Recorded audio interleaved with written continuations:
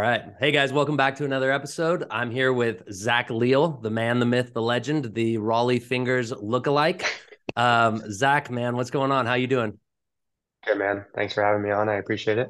Of course, man. So, guys, let me just give you a little background on when I met Zach, and I cannot say to the exact date, but I'm pretty sure it was about 11 years ago. One of my first days at PFA as a trainer. So I originally started as an athlete. I was referred to PFA by a couple pro scouts who were telling me that I needed to gain a couple more miles per hour, and Dave was the guy in the strength world on what I got to do for that. So that was kind of my intro to PFA and to Dave. And as I got in, I realized I was broke and I couldn't afford to do these workouts. So I kind of worked out a deal with Dave to where I was going to start doing strength training, kind of eating up some of the evening hours into training the youth department. And that's kind of where I met Zach. Zach was my first intro to writing a workout. And between Dave and Zach, they both recommended me to Eric Cressy and Todd Durkin, and they're like, do some research and come up with a workout. This is kind of the format we got going on, and you're going to be replacing Tito. Do you remember Tito, Zach? Dude, that's bringing it back real Dude, I'm far. telling you, bro. And when I was thinking about this episode, I was like, man, like there are some OG names that are going on through my head right now. Can you think of any of the other guys that we used to do strength training with?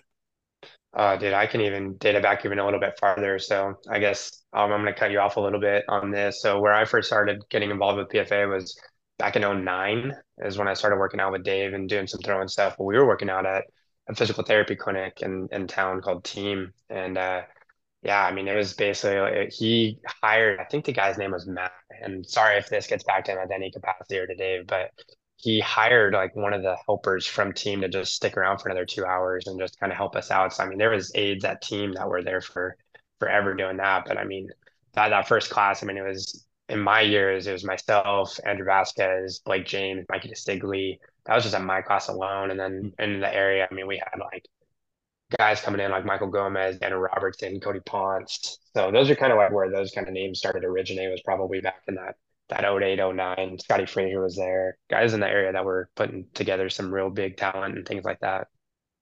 That's awesome, man. Yeah, it's so cool to think back, like the iconic wall and kind of how that originated, and all the different college athletes that started off as like the little guys at team physical therapy that grew into these monsters and just kind of made huge names for himself, and a lot of them are Hmm. even now in the big leagues. So it's really cool to see all that, and cool to see kind of how everyone's evolved. And this episode, I just kind of wanted to talk about how you've evolved, man. Like it's crazy to think that you were rocking around in your lowrider truck and just doing those summer baseball camps, and kind of teaching me the ropes on those and having me take those over, and doing the high school strength program, teaching me how to transition from being a youth strength coach into a high school strength coach, and the different Hmm. dynamics of those, and then even the showcases and how well versed you were with all the different coaches and kind of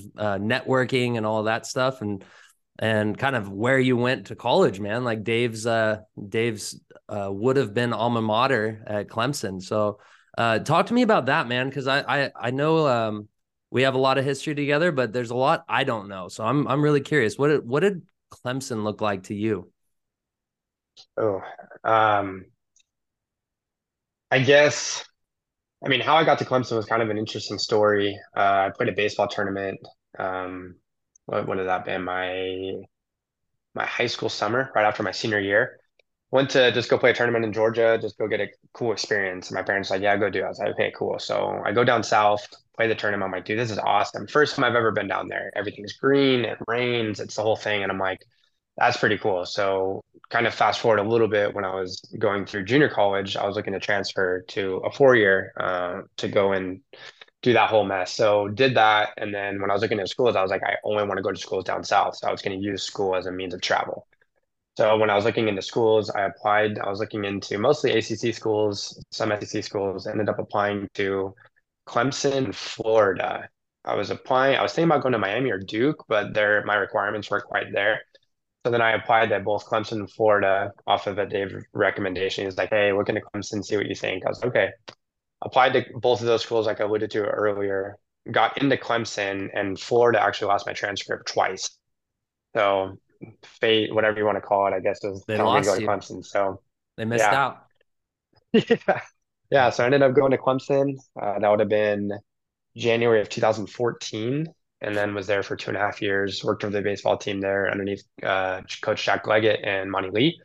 So I was there with a Hall of Fame coach, and we actually still keep in touch to this day. So I mean, I got a lot of cool experiences from Clemson, but it's a priceless place in my kind of evolution as a person, just because I mean it was an absolute perfect place for me. I still think about it every day. At some point, I'll end up back down south, but that's kind of how that whole thing happened. And there's a lot of other details that we, if you want to, we can pick apart how all that kind of stuff started. But it was an awesome experience.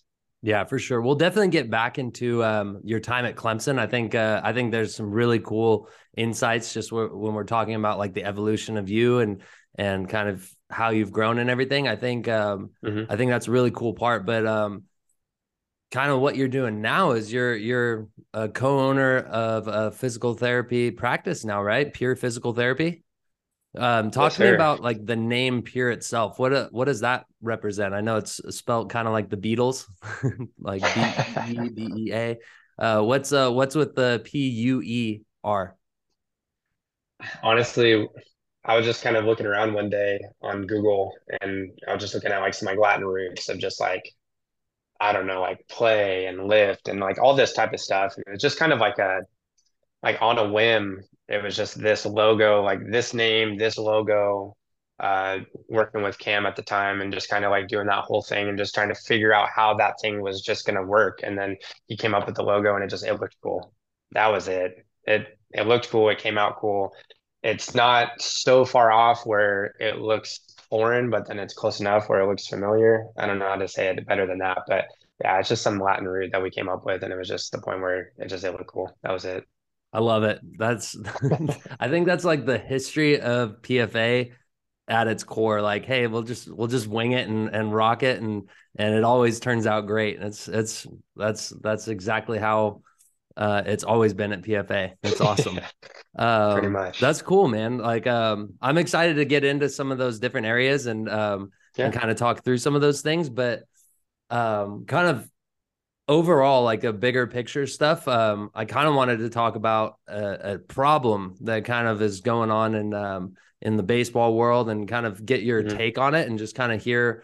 I think a lot of my viewers would like to hear this too, just kind of understanding a little more of like that pandemic or epidemic of arm injuries and just overall injuries in youth athletes. I've seen a ton of it on social media. My eyes were open when I started doing TikTok, and I made one like I don't know, it was like an arm care video teaching someone how to use J bands, and all of a sudden, like 13,000 comments on how to take care of a hurt elbow or a hurt shoulder. It blew my mind. So I guess my question is, what's your opinion on what some of the root causes for arm injuries in baseball today might be? Oof. This is something I think about all the time. I'm constantly trying to evolve my thought process, look into the research a little bit, see what people are writing about. I have some pretty high level. That sounds really bad, sounds really arrogant, but I have some mentors that are a lot further down the road than I am that are involved in these types of things and studying these types of things. So I try to check in with them as much as I can as well. Honestly, kind of where my thought process goes first is it's just the level of intention of where kids are kind of playing these days. So for me, I I can confidently sit here and say like there's not many people on planet Earth. If you take a 20-year span of when I first picked up a baseball and when I stopped playing baseball, there's very few people on this earth that have thrown a ball more than I have. So I don't necessarily can sit here and just say like it was just pure volume. But I will say is that I didn't put a lot of intention behind as much throwing as I did, right? So I was throwing a ball against the wall, I was playing catch, I was playing this, playing that. I was only playing games probably once a week, maybe twice a week at most within Little League and then travel ball as that kind of evolved. But now these days, I mean, these kids are playing 4 or 5 games a week, practices, hitting in the cages, and they're doing everything's intentional in the sense of like we're trying to I don't have a better word to say it than this, but we're trying to breed 8-year-old kids to become professional athletes. Their bodies can't tolerate it very well. They haven't gone through their growth spurt. They haven't gone through a lot of these kind of developmental periods where they can get to the point where they can tolerate that level of stress. So stress not necessarily in the sense of a bad thing, but it's a ad or it's a noun, right? It is what it is. Throwing a ball is stressful. It's a weight. It's a 5 ounce weight, but it's a weight. So that creates a certain level of stress. And then if you're going to increase that with volume and intensity, most of the time our bodies can't handle an increase in both. So I would say that's probably root cause number one. Root cause number two, I don't know. I think a lot of these kids have a lot more access to year-round training, right? So they have these indoor facilities are popping up all across the country where for years it was Texas, Florida, California were the only people that were able to play baseball year round. Now you have kids up in Boston, you have kids up in Minnesota, you have kids up in all these other places that are all now playing baseball year round because they have access to it. So I think if you kind of boil it down with those two answers to kind of these big themes, it would just be increase of intention. So a lot more intensity based movements and a lot more intensity based driven results, as well as just more volume, more access. That makes sense, man. And this could be an isolated occurrence on my end or isolated observation on my end. But it seems to me like the Cody Ponces and the Andrew Vasquez's of the world and the Scott Frasers of the world aren't as prevalent now in terms of overall strength. Like guys were a lot bigger. At least what I've seen is guys put a lot more priority in the weight room and a lot less priority on the diamond, at least in those developmental years. Um, what are some of your thoughts with that? Like I know you used to write a lot of the workouts at PFA. What were some of the main emphases in writing those workouts? And do you kind of agree with the fact that people don't really prioritize those processes as much anymore? Okay. Where do I want to start with that question? So I'm going to kind of start it off first where I see things from my perspective, right? So yeah, we had a lot of guys that they would spend a lot of time in the weight room and they'd put a lot of those deposits in. Now these days, I don't think that's much of a priority for these kids. I don't know how that perception kind of started. I don't know where it started. I think a lot of it maybe came from like you have a lot of these guys, and I'm not sitting here to name names, but you have a lot of these guys like the aces of whatever staff in the major leagues, and they do this little highlight clip on it on Sunday Night Baseball, whatever. They're like, oh yeah, this guy works out 1 day a week and then does yoga 4 days a week, and then kids kind of like taking that information of like, okay, cool, I don't need to work out. I think that's part of it. I think a part of it too is where you have a lot of these kind of travel ball coaches where they just don't, they're baseball players first and then they're kind of like coaches second. So like all these baseball players like, oh, you got to play to get better. You got to do more drills to get better. You got to do this. You got to do that. Unfortunately, we only have so much time in the day to kind of divide that amongst however you would like to divide that. So then when you have all these travel ball coaches and then things like that, where it's 4 days a week of practice and 3 days of games, that's 7 days. Like you don't have more time to do that. And then, oh yeah, by the way, all these kids are in school, all their parents work. Like something push is going to come to shove at some capacity, and most of the time it's going to be fitness. How I kind of see that into the day and age of the game is where I think a lot of these guys that you're starting to see pumped up these big time numbers or be have these really long successful careers. I think they've figured out how to optimize their body as far as like kind of this pull and tug between being able to withstand the stress of it, but also induce enough stress where it creates this kind of adaptation in order to play the game for a long period of time. Unfortunately, I think to kind of increase that capacity and increase that tolerance, I think a lot of it has to do with just being able to move weight well in a weight room. Hmm. And I don't know what it's going to take in order to kind of get this culture to kind of go more back towards that way, but that's kind of where my passion lies of trying to get guys to kind of do that and try to understand that is a big part of the game, a big part of their life. Because even if you move past baseball, let's just say you have a 20-year career, you still have another 60 years of your life to kind of live. And if you're just going to quit baseball and then not do anything ever again and not do fitness, not do any of this, that's not going to set yourself up for a pretty successful, healthy lifestyle. So I think it's such a rabbit hole to kind of go down of talking about like weightlifting and fitness and all this type of stuff. And we can kind of definitely go down whatever rabbit hole you feel is appropriate. But I think a lot of these guys that you're going to start to notice that have these successful careers are going to kind of they're going to take baseball and it's going to be a little bit more farther down the priority list than people would probably assume. Yeah, for sure, man. And definitely I think it's good to touch on it because our background, at least yours and mine, are in fitness. And I think Yeah. we have both seen an incline in injury and a decline in the at least the priority of fitness. I remember I can think of countless names of guys that just freaking lived at PFA and they wanted to be there. Um, what just talk to me a little bit about the PFA culture and kind of whether or not you think that's a reason why we had so many guys that just love to be in the weight room all the time and they prioritize that over maybe a travel ball practice. Oh, 100%. Like when you're just kind of saying like all those countless guys that wanted to live there, I was like, the first thing that was in my head was just it was a culture, right? Mhm. That was something that like I really prided myself on in the very early beginnings, right? So I guess just to kind of give you a little bit of the background on that. So I started working out with Dave. It was just Dave. It was Dave, and then that one other helper that I kind of talked about before. Once we moved into the building, that would have been 2011. It was right when I started working for Dave. Kind of like my career was kind of on the outskirts. I was starting to get back into school, doing a lot of things like that.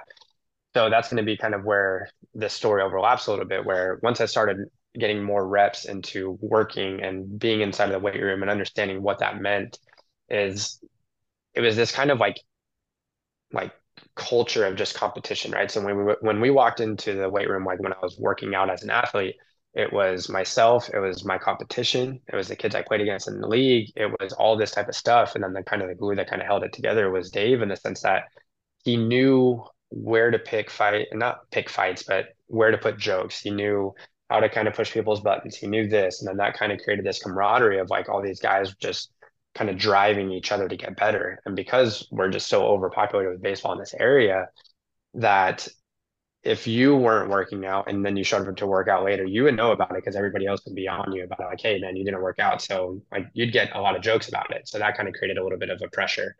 Then you got all the guys knowing of like, okay, these are the only guys in the area that are working out. Okay, those happen to be the best guys that are producing the results. Okay, what do Mhm. I need to do to get better?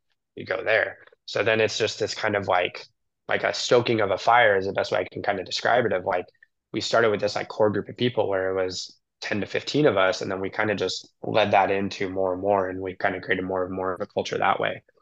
As far as kind of like myself and speaking on the culture is I would like to say that I did a good job with it in the sense of like understanding where Dave was at and then trying to play that kind of back and forth of like, okay, yes, I'm a fitness professional. I'm trying to do what I can in order to help kids get better. But that also needs to be an environment where they want to be in. And Mhm. it's the music has to be right, the jokes have to be right, the flow has to be right. And that just took a lot of just pure reps because I don't know what my first workout would have been. I couldn't tell you what I wrote down on the board. I can't tell you any of that. But when I'm around guys that I haven't seen in 10 years or so, they always kind of tell me like, hey man, it was such a good time working out. It was a fun, it was an environment, it was this, that, and the other thing. So I that's kind of something that I always kind of tell people once they're getting involved into fitness or teaching fitness is like that's what matters the most, man. And that culture is really something that I really tried to learn as best as I could from Dave because he was kind of the driver of that. And he did a really good job of understanding of like when you walked in the door, it was kind of like a locker room environment where everybody wanted to get better. And I think that's just where the more and more people that I get around baseball and the more expansive network that I have, it's those are the people that really get successful and the people that understanding how to read the room. Yeah, 100%, man. I agree and just still living in the PFA culture daily. I mean, it's still there.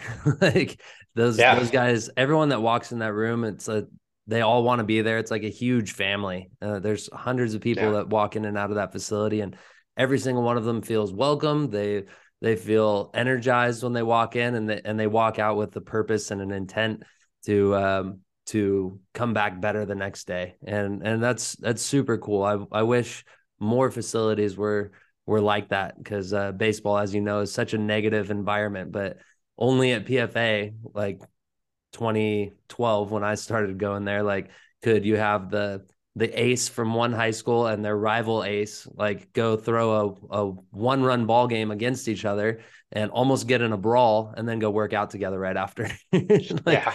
that Yeah. was And such a the cool reason why they, dynamic that I wish was more prevalent. But yeah, that's um kind of thinking along those lines and thinking about where you evolved from your time at PFA.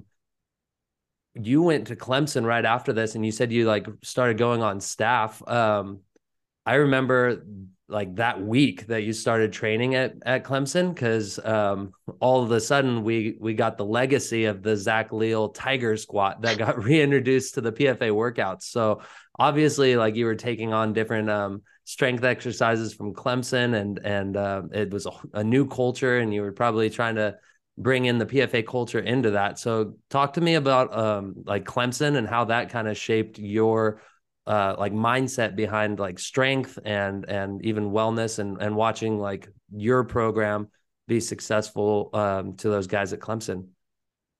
yeah, yeah. So in order to answer the question the best that I can, I need to kind of back up a little bit and kind of like why I was doing a lot of the stuff that I did in the sense of going to school and traveling and then doing all that type of stuff. So I couldn't tell you the when it was, but I mean it was probably when I was in sixth or seventh grade. I saw this cool little clip on TV. I was watching an Angel game and they were going in and showing I think it was like, excuse me, Darren Erstad's rehab. And you just saw this guy like working with him. I was like, oh, that's pretty cool. That sounds like a pretty cool career. So I kind of figured if I wasn't going to be in athletics, I'd rather work with athletics and be able to put a hand in that kind of pot somewhere. So as I was going through school and through high school, I kind of did this personality test, physical therapy. Okay, cool. So that's kind of how that box got started. So that was kind of where I didn't know if I want to be an athletic trainer, PT, strength coach, and that I was trying to figure out a way to kind of blend all the worlds together. So when I was working for Dave, it was kind of this cool introduction to the more the fitness side. So got all that, got a lot of experience, got to write programs, got to do a lot of things that not a lot of people have access to, not to mention with the high level caliber of talent that we had in that area. So I got a lot of my just pure reps and kind of in those couple years. I mean, it was probably, I'm doing the math right, it had been about 4 years worth of just time of just everyday writing, culture, all that stuff we just kind of learned about. Then I kind of told Dave and I gave him the thing. I was like, hey, man, in order for me to kind of bridge this gap and go to PT school and open the clinic in the gym, which story for another time, it's like, I need to go to school. I'm doing a transfer to Clemson. He was super pumped, but he was like, well, who's going to kind of do this, all this stuff on the backside, which you kind of alluded to. But when I got to Clemson and I ended up transferring there, he set up a meeting with the head coach at Clemson. And I was like, okay, cool. So I just like walked into the office. I was like, hey, I'm Zach. I'm supposed to meet Coach Leggett. And they looked at me like, what are you talking about, dude? I was like, well, like I worked for a guy, his name was Dave Goggin, the whole thing. And they're like, oh yeah, like I know Dave. And they did this whole thing of like, I'm sitting there talking to the coach and we're just talking about everything, baseball, life, the whole thing. And he's like, well, actually, like I have an opening for you if you'd like to take it so you can be involved. And I was like, well, yeah, sure. What is it? And he's like, oh, it's an equipment manager. You get to kind of do all this stuff. It's a cool job. You'll meet some cool people. They'll give you some friends, the whole thing. I was like, okay, sure. Didn't had no idea what I was getting myself into. I just said yes. Obviously, I'm glad that I did. But with that being said, is they gave me a lot of different experiences to kind of answer your question of like, okay, I got really close with the athletic trainer. I can learn as much as I can. What does he do? What does he not do? How does he treat the guys? How does he kind of go about his business? How much does he work? Because remember, I'm trying to figure out, do I want to go that route? Do I not? Come to find out, I had no interest in being an athletic trainer because you work like 90 hours a week. It's a lot of work and a lot of just sitting around. So that was kind of, I got to experience a lot of that. Second thing is that I got access to working out in the weight room with all the baseball players and all the athletes. So at Clemson, everything was segregated by football and then everybody else. Not in a bad way, but just that's just how it was. So the weight room with all the other athletes, I had full access to at any moment. So I would be there when not the guys were working out, but with other sports. So I got to notice how all the GAs operated, how the strength coach operated, what type of programs did they write? Did I follow any of them? Like I got a lot of experience to kind of piggyback off of the time that I had at PFA and then all the other stuff. So to kind of answer that question in a long-winded answer, it's just Clemson gave me just so many different experiences in the sense of like kind of shaping who I am as a person for one, but then two, like how do I want to kind of triage all these experiences into my practice? At that time, I knew that was kind of where I started to be like, okay, I want to go to PT school. I need to do all the things to do that. So that required a lot more effort in those regards, but uh, it opened my eyes into so many different directions and just gave me so many different perspectives. Meeting a bunch of baseball players, meeting some coaches. We ended up helping recruit some guys from PFA to Clemson. There's just a lot of good that came out of it in a lot of different regards, and I probably don't have enough time to say thank you to all the people that allowed me to do that. That's so cool, man. Um, so fast forward, you did 2 years at Clemson, correct? So 2 years Yeah, at so 2.5 years Clemson, at and then you Clemson. transferred to NYU. I know there was some gap in there, but you ended up going to get your doctorate at NYU, correct? Yeah, Yeah, talk to me a little so bit I about did that my time. yeah, absolutely. So I did my junior college because I was still trying to play baseball. I went to Mount Sac, transferred from Mount Sac to Clemson, spent 2.5 years from there. Graduated 2016, so the first year that they won the national championship, which was awesome to see. Mm-hmm. Then from 2016 to 2018, I was working full time at a physical therapy clinic here in town, which comes out to be where I kind of first started working out with Dave. So Dave knew Jeff. Jeff Beckendam is the owner of that clinic. He reached out to Jeff for me. I kind of went in there, said what's up, and the whole thing. So I ended up started working there and got to the point where I just had a couple different promotions through those ranks, basically learned anything and everything I possibly could there. So kind of alluding to is that in every place that I've kind of been, I've tried to learn as best as I can with the people that are involved, right? So at PFA, I tried to learn, at Clemson, tried to learn, and at team, I asked every single question possible to be able to. My goal is to walk into PT school kind of being like a year ahead. It wasn't necessarily I was trying to in the sense of like, I just don't need to take the classes, but I just wanted to have enough experience to the point where I knew I wasn't going to be completely lost. So yeah, so within my 2 years or my two schools, there's about a 2 year gap where I was just working full time for Jeff at team. And then I was also working at nights at PFA. So I was kind of double dipping for about 2.5 years. Mm-hmm. Applied to PT school. It took me 2 times to get in, which is pretty normal. It was kind of defeating in that purpose, but it worked out for the better. And then I applied to 19 schools over a 2 year period, and NYU was the only one I got into. So I was like, again, I guess I'm going to NYU. So I Hmm. ended up moving to New York. I was there for 3 years. It was a full-on doctorate of physical therapy program. Did all the fun stuff. I got to work in some city hospitals. I got to work in some outpatient clinics. I got to network with some cool people. And then probably my last clinical experience is where I really tried to hone in some experiences and things like that in order to kind of triage it into the pure physical therapy that you see today, working with a little bit more of that higher level baseball population, higher level kind of athletic population, motivated adults, kind of stuff like that. So that's kind of like, I guess, a rough timeline of all of that through and through that way. So What were some of the most eye-opening moments for you in college, or like at oof. NYU? At NYU, I would say eye-opening experiences would be it's just I mean, there's so many, but living in New York City was very, very interesting. It wasn't necessarily my cup of tea, obviously, because kind of growing up in Southern California, it's a certain way of life. And then going to the South, a certain way of life. New York is the complete opposite of all of that. Hmm. So that was probably the biggest eye-opening experience of just like what you're seeing on a daily routine of like a walk to the subway is not what you're going to see in Southern California or in the South. So I would say that was probably the biggest eye-opening experience from like a personal perspective. From a school's perspective, it was just like again, is that I think the eye-opening experience was really cool in the sense of that all the kind of the reps that I got beforehand. So if you're like a fresh person into PT, hasn't worked in strength, hasn't worked in any of the things that I had, you're basically starting from ground zero. And I had a lot of friends that like that. Like they didn't necessarily know how to what anatomy was. They didn't know what muscles were. They didn't know what organs and insertions were. They didn't know what nerves were. They didn't know any of that type of stuff. But I was already, by the time I got to PT school in 2018, I started studying for a lot of that stuff back in like 2011.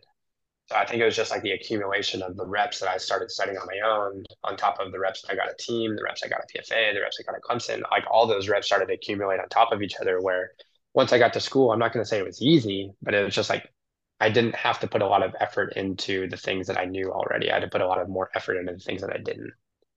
Got you. Um, I guess during your time at NYU, was there anything that you noticed about like just the physical therapy world and things that you disliked that you wanted to change, like as you were getting closer to your graduation time? Yeah, oh man, Without I'm not trying to going to name throw names anyone on under any the of this, bus. so yeah, I'm not doing that. But I just think in the sense of physical therapy is that it's such a general practice, and what I mean by that is that when you go through PT school, they basically teach you how to not kill somebody and to make sure that you can stay within the practice act so that you don't get sued. Very noble, very normal, very awesome kind of experience to kind of learn all those types of things. But within that, we learned like six different subsets. So you have like orthopedics, you have pediatrics, you have inpatient, you have there's a lot of different kind of facets within physical therapy. So when you're in school, they try to teach you a little bit of a lot of different things.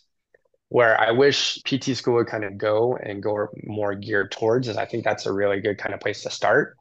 And I'm not saying to just be in school longer to be in school longer for schools to make more money, but I think it should be like, okay, cool. You spend 2 years of this, you learn all the stuff that you need to, just kind of get your feet wet with a bunch of different things. And then I think you should have to kind of declare 1 year of like, okay, this is what I want to do.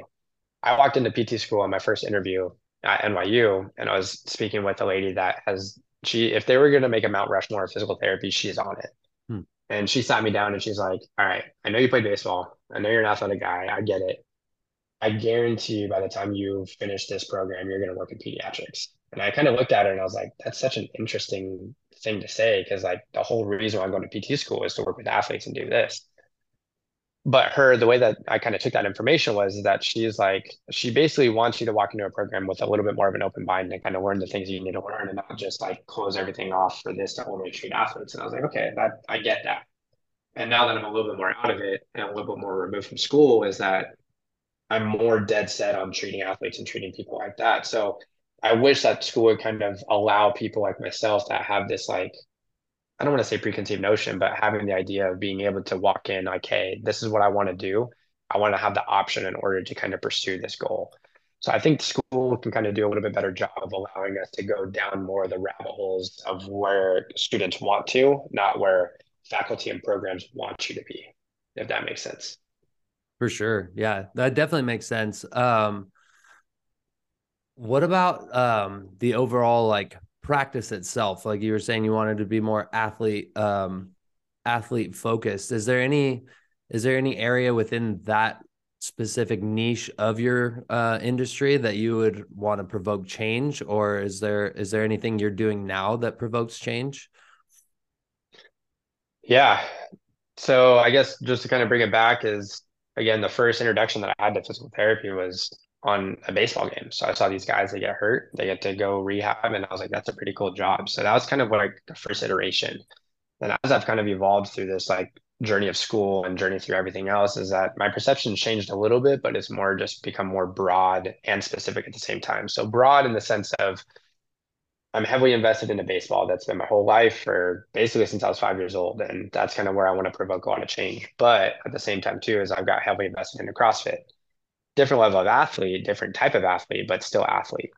Then I've played golf since I was 7, different type of athlete, but still an athlete. So I would say the reason why I got into PT was for baseball specifically. And a lot of the school and decisions that I made were to be inside of a baseball facility. Yes, I want to treat baseball athletes. That's awesome. There's not a lot of people that do it really well, in my personal opinion. I think there are a lot of them out there, but I think it's an underserved population in the sense that it could still use people that are very passionate about the sport. But I guess that's more the specific route, and then the more broad route is like I enjoy CrossFit, I enjoy golf, I enjoy all these other type of athletes where I don't ever want to shut off my practice just to treat baseball players and just treat this and that, and that's it. But I think I've definitely evolved as more of a practitioner in the sense of like the athlete as a quotations mark or as a quotation is the sense of like any type of human that is highly motivated and wants to play sport, which that can be whatever it is. So that's going to be kind of where I have evolved as a practitioner in that regard. As far as the baseball world and kind of the point that I made to earlier, and I hope I didn't offend anybody with that, is that it's a sport that is so far behind in the sports medicine world. I don't know where that culture is kind of stemming from, whether it's higher ups in organizations, whether it's just old coaches, whether it's just the way of life. I don't really know, and I don't have the answer to that question. But I think a lot of the players kind of suffer as far as their outcomes go in the sense of that we're seeing a rise in arm injuries. We're seeing a rise in all these soft tissue injuries. We're seeing a rise in all this. And I think it kind of goes back a little bit to what I was alluding to before, as far as like the volume and all that type of stuff. I think that's a part of it. But a lot of the research and everything like that, as far as baseball and training and a lot of this type of stuff, it's pretty far behind as far as where I can kind of perceive it going. I'm curious to see how far it goes, just because, again, I guess just a really poor example would be like ACL rehab, is that we spent so much time as a profession trying to maximize it and get it as quick as possible. Now all the secondary studies are coming out 10, 20 years later where it's like, oh, we made a big mistake.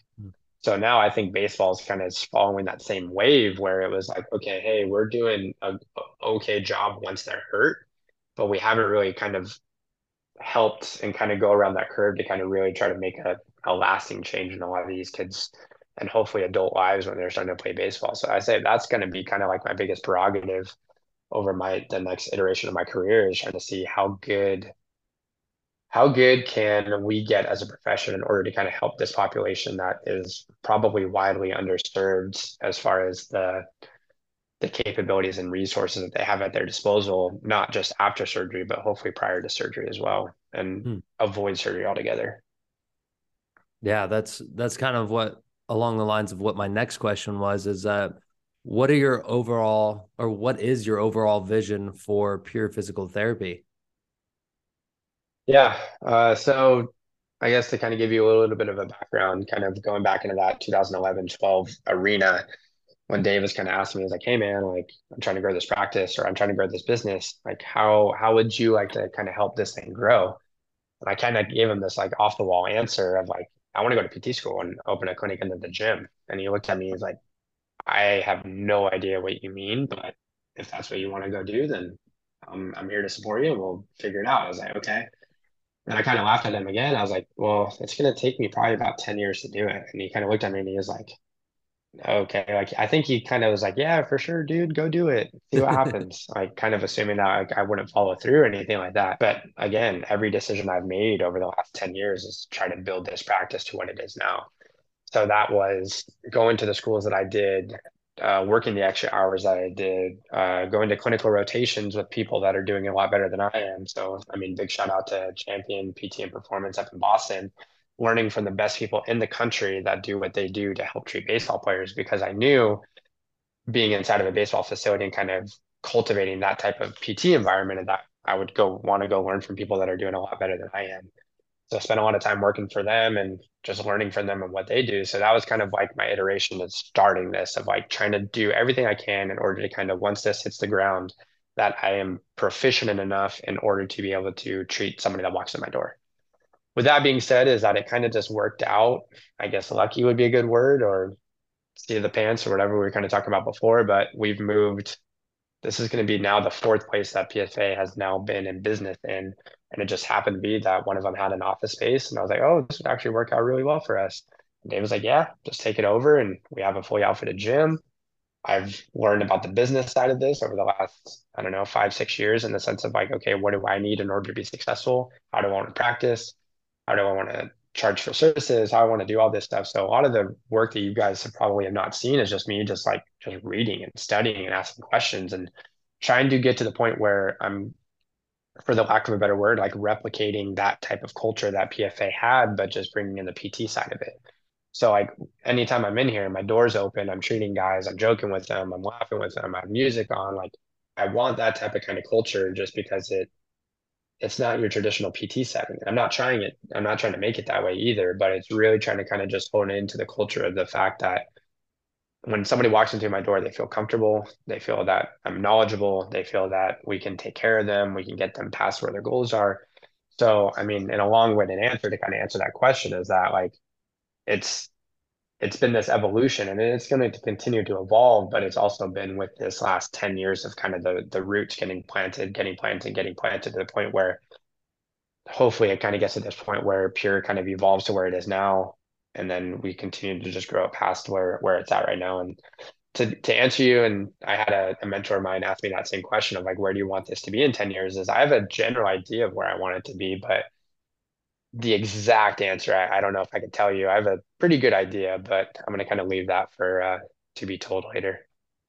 For sure, man. Yeah, I love it, man. And I love the fact that you're trying to take something like the PFA culture, the OG culture, and bring it into the physical therapy world. Because just from my background and my experience, physical therapy is almost like talking to a therapist. Sometimes it's like the do not go to, otherwise you're gonna get labeled a injured individual, and that's just not the way it is. Like I had a ton of injuries in pro ball that I just like swept under the rug to avoid getting labeled as someone that was hurt. So I know that that's a negative stigma, and having a better culture in that environment is going to be so impactful, and it's going to be so successful. Just looking at all of the different facilities that are strength based that have come and gone since I've entered this industry. um, the culture is always the thing that lacks, and the culture and the environment is always what perseveres and shines through at the end of the day. So Dave has done an amazing job of that, and I know he's mentored you well, and he's definitely mentored me well. So yeah, I know through all ashes and through all startups, the roots are planted on firm ground, and you guys are gonna grow and blossom into something amazing. So I'm excited to be a part of it. It's such a blessing to be under the same roof as you guys, and now that you guys are both in here uh consistently, it's really cool to kind of pass the torch and to tell people like, hey, I don't have the answers like those Yeah. guys do. Those guys are way more knowledgeable than me, and that's kind of my whole thought behind this whole podcast is I'm trying to surround myself with people who are way smarter than me, who are experts in their field. And I know that you guys at Puer, you and Zach, or you and Cam, sorry, are are beasts. So yeah, it's cool. It's cool getting to work around you every day. And I know I'm going to be advocating to getting guys not just in there for injuries, but kind of you kind of alluded to it, but helping guys avoid surgeries and avoiding injuries. I know there's like an injury prevention side of things to physical therapy. Kind of share with me what your thoughts are on injury prevention and kind of what you guys at Pure do for injury prevention stuff. Yeah, I mean it's a very loaded question, and I'm going to try to do the best that I can to answer it. I'm going to answer it truthfully, and then obviously where I hope to see kind of myself grow and the profession grow is that with the sport of, if I'm just going to kind of hone in on baseball, right? It's stressful. It is. You are throwing a weight many different times at 100% capacity for a long period of time. Unfortunately, to sit here and just say like, yeah, like I can prevent every injury would be very short-sighted and very naive. And that's not, I'm not advertising that. And if there is a PT or person out there that can, I'd love to talk to them. So feel free to put me in touch with them.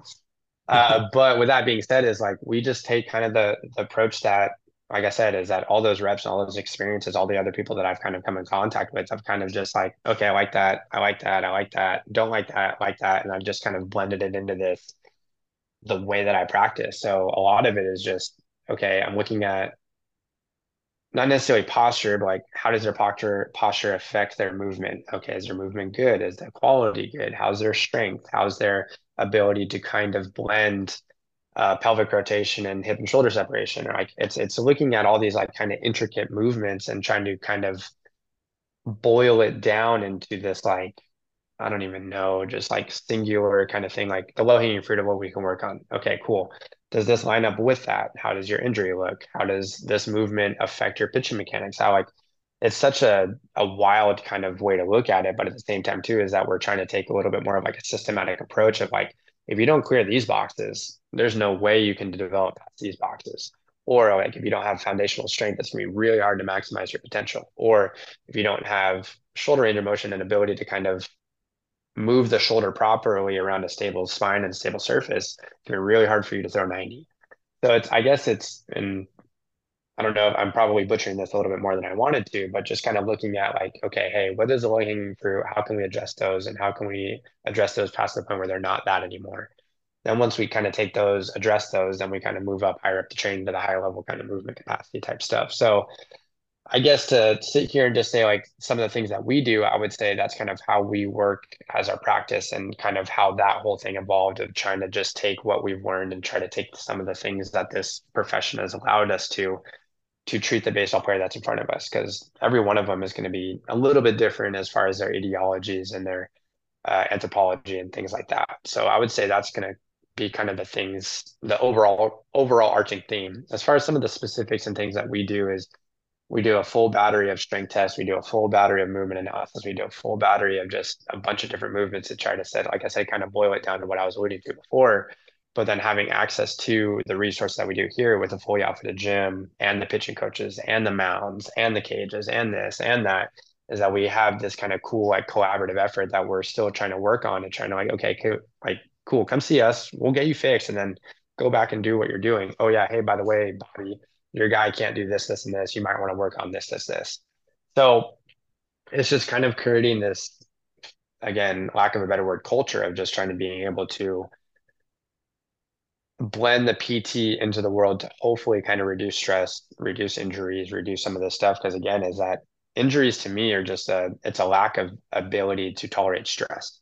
Mhm. That's how the body tolerates it. That's how I've learned about it. That's what makes sense to me. So if we can do things to kind of moderate that the best that we can, it could be mechanics, it could be strength, it could be this. There's a lot of different variables that come into play there, but that's kind of how I see it. That's how I see the results are. That's again, people around me, that's how they see it as well. So I think that's kind of how we're trying to evolve this practice to be a symbiotic relationship with PFA as a whole, to try to just bring in another little facet of the ability to tolerate stress a little bit better for our athletes. Dude, I love it. Couldn't have said it better, man. That's so cool, and I'm really excited for the evolution of that concept to take full effect because that's going to be a game changer, man. I mean, just from a pitching coach's perspective, a small area of PFA, the little cage that I rock in, it's um, you pick up on tendencies. Like I didn't go to school for that, but you pick up on like, oh, maybe his ankle is slightly immobile and that's what's causing his knee to collapse. Like little tiny things like that, but to have a full battery of metrics that are able to define those deficiencies better, that's going to be awesome. And I'm really excited to share some of the ideas that I have for the summer with you, and we'll talk about that more. And for you guys, we'll that'll be on the rise in the future. Things to look forward to. Yeah. Also, other future things to look forward to with Zach and maybe with Cam. We'll see if we're gonna do more tip videos or Q&As, but uh, we're I want to start doing more Q&As. So getting like the guys outside of PFA. Some maybe questions answered. I get so many questions all the time about uh, different things that may be causing their elbow to hurt, and to be able to pass them on to someone who's way more knowledgeable than myself is going to be super cool. So looking forward to that. Tell us a little bit about like just Puer, where people can get in touch with you, where they can schedule something if they leave or live locally, or even where they can engage with you on social media. I know you guys have some I guess some movement days or some pre-throwing routines and post-throwing routines that you're wanting to start publishing on Instagram and TikTok. So just kind of talk a little bit about that, and then we'll wrap it up.